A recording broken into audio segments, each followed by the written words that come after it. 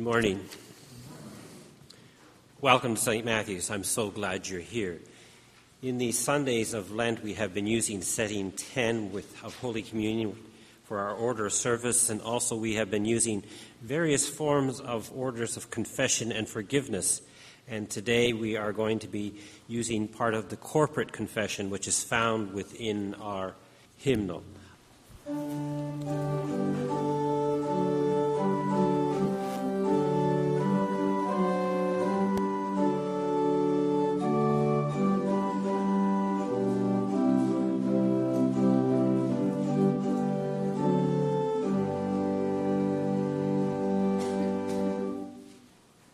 When I read the Old Testament lesson, it brought me back to my days of teenager years, my home congregation wearing long hair past my shoulder and my father complaining when I was going to get a haircut and whatnot. And on those occasions I had to attend a Finnish church service. And when I got there and sat there in my long hair and I looked around, I said, this place is nothing but a collection of old bones. There was no life there, so I thought back then. I just couldn't wait to get out of that Finnish church service.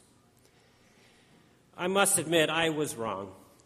God continues to breathe life in my home congregation and into every church that dares to believe, dream, and rely on God's grace and Holy Spirit.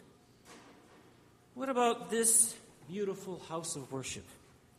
What are people saying about us at St. Matthew's? Do they say that we have become a place that we are nothing but a collection of old bones and no life?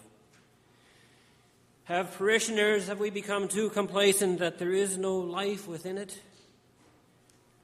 You know, there are some who may think that this place looks like nothing is happening. But to others, if you take the time and really see what is happening, there is life. God's Holy Spirit is at work, calling both young and old to be a living part of this community of faith.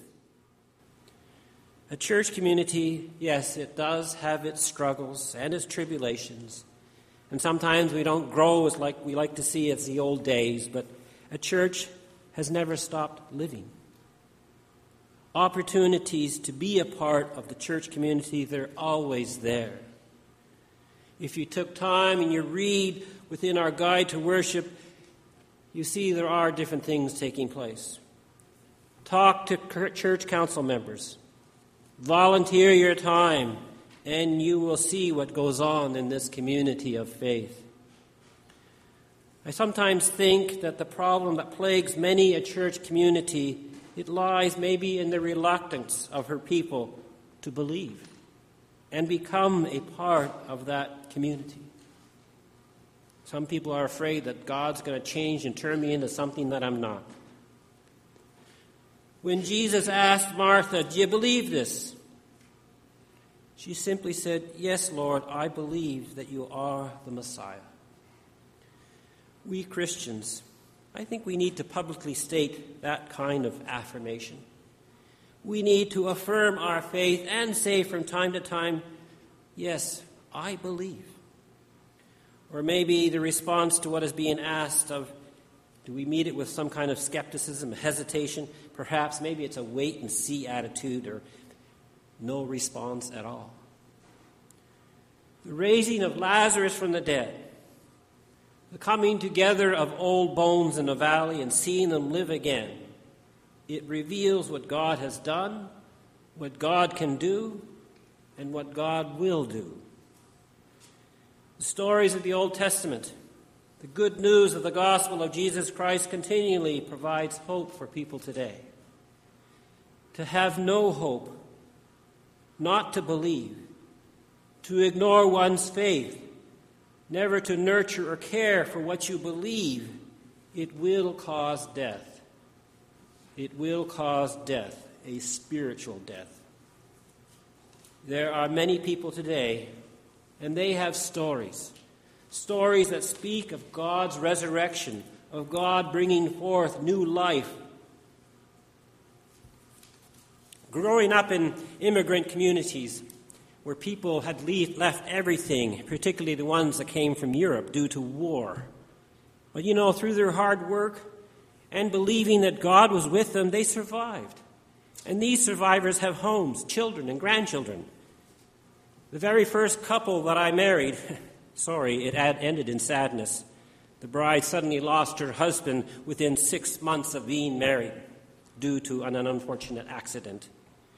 But her story, from what I have heard, is not over. Today, she is happily married again and a mother. Life continues, and God's grace abounds in her life. The story of Lazarus, Ezekiel witnessing old bones being brought to life, speak what all humanity desires. We want to know that death is not the end, and our faith tells us that God will raise us up again after our life is over. But we miss out on so much if that is all we see and hear. The opportunities to live today and to be a part of life, caring and helping one another are always there too. In this house of worship, your little community of faith is here today because of God's Spirit, breathing life into her people who believe, people who want to be active and be a part of it. As we heard, the Apostle Paul said, to set the mind on flesh is death, but to set the mind on the Spirit is life and peace. And if a church community continually worries and it sets its mind on saying, well, this can't be done, I will not participate, I do not believe, there will surely be death. But instead, as a community of faith, we say, yes, I believe. God help us. We can succeed by the grace of God, by God's Holy Spirit. And trust me, there will be life and peace within our souls and within our community of faith. Thanks be to God for them old bones brought back to life. Amen.